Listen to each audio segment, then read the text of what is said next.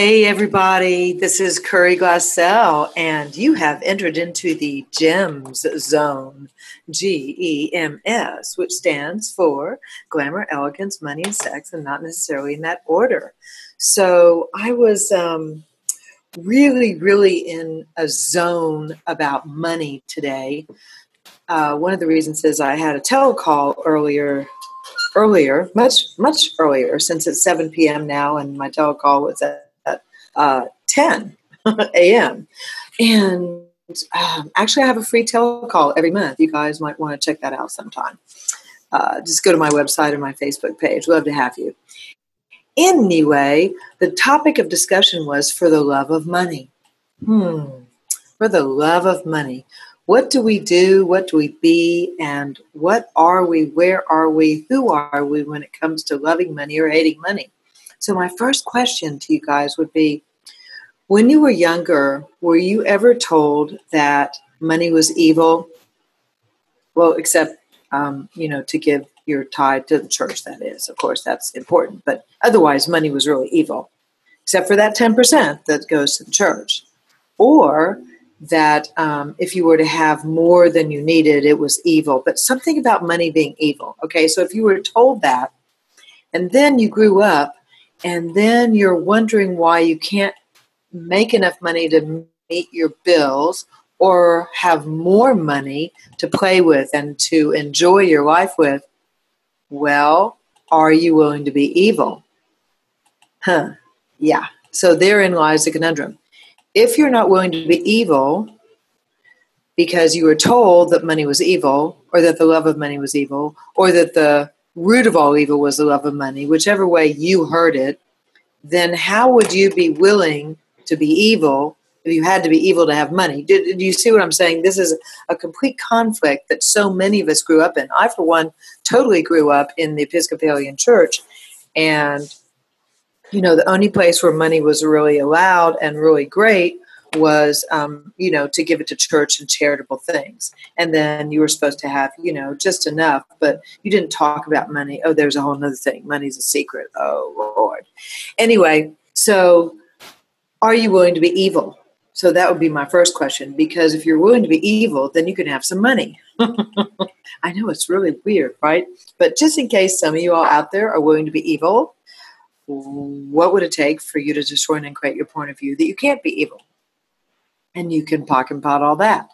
And so you can go to the creation of that limitation, whether it was when you were a very young child, you wanted to, honor your mother and your father, you wanted to honor your culture, your society, and then I had some people on the line from Asia, and in one of their societies, money was worshipped and considered a deity.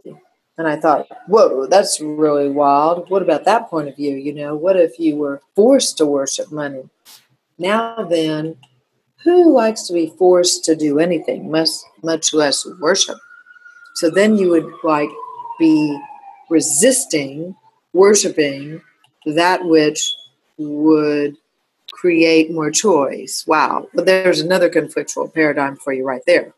So how many conflictual paradigms do you have, and you're not even aware you have, when it comes to money? And we can just start with, do you love money or do you hate money? Is money good or evil? What's your point of view? So if you were going to join an Access class, me, those of us who are facilitators of Access Consciousness, we would begin to take you through the clearing statement and begin to go through all the layers of how many limitations you have created to stop yourself from having more money because you decided it was evil. So really, what does money mean to you? So everything that is, and everything you thought it was, what if it wasn't true? What if that wasn't true? What if money wasn't evil? What if money wasn't good? What if money was a construct? So one of the other really cool ideas that came up in my telecall this morning, which I'd like to share with you, is that Access likes to present an idea that's a little bit different, and I'm so glad.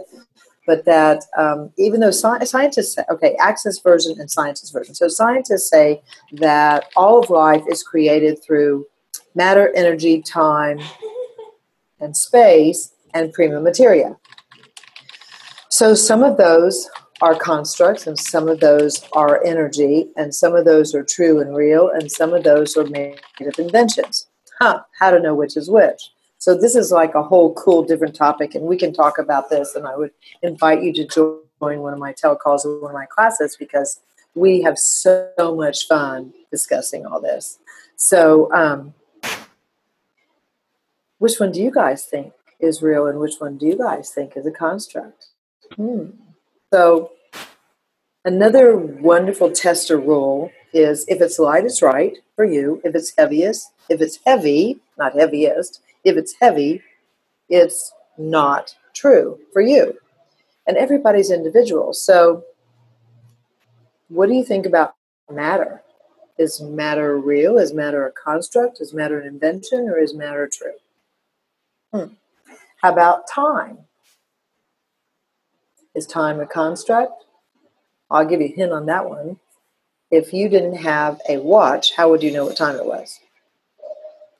Possibilities are changing all around us. So is time a construct? Is time an invention? Is time a creation? Is time real? Is time true? Okay, what about energy? Is energy true? Is energy real? So when your mom was really, really mad and came into the kitchen, did she have to say she was mad, or did you know that her energy was radiating mad? And you were like, okay, time to leave the kitchen. So is energy true, or is energy a construct? How about space? Whew. Sometimes that one is not so easy for us to grasp. There's energy, space, time, matter, and prima materia. A whole nother discussion. We're coming down to our 2-minute countdown, but I just wanted you guys to take a look at other possibilities. So what if there was a different way to create in this reality? What if you could generate a different financial reality? What if it didn't have to all be hard work and matter and time? What if it could be with energy, space, and consciousness? What if it could be from inspiration? What if you could work easy? Would you be interested in having that? So this is kind of like a pep talk and an inspirational talk, and I'm like, would you like to know more about that? And if so, I invite you to come to my next telecall. It'll be at the end of February. Would love to have you join us. You can find me on www.CoreyGlassell.com or Corey Glassell, Right Riches for You, Facebook, or Corey Glassell, Facebook. If you can spell my name, you can find me, because I'm out there and I'm available, and I would love to have you join us in the class. All righty. So happy, happy, happy day, and have, what I say is a pocket pot a day keeps the doctor away. Why? Because you know what?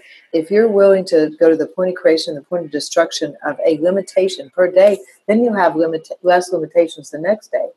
So it's kind of like an apple.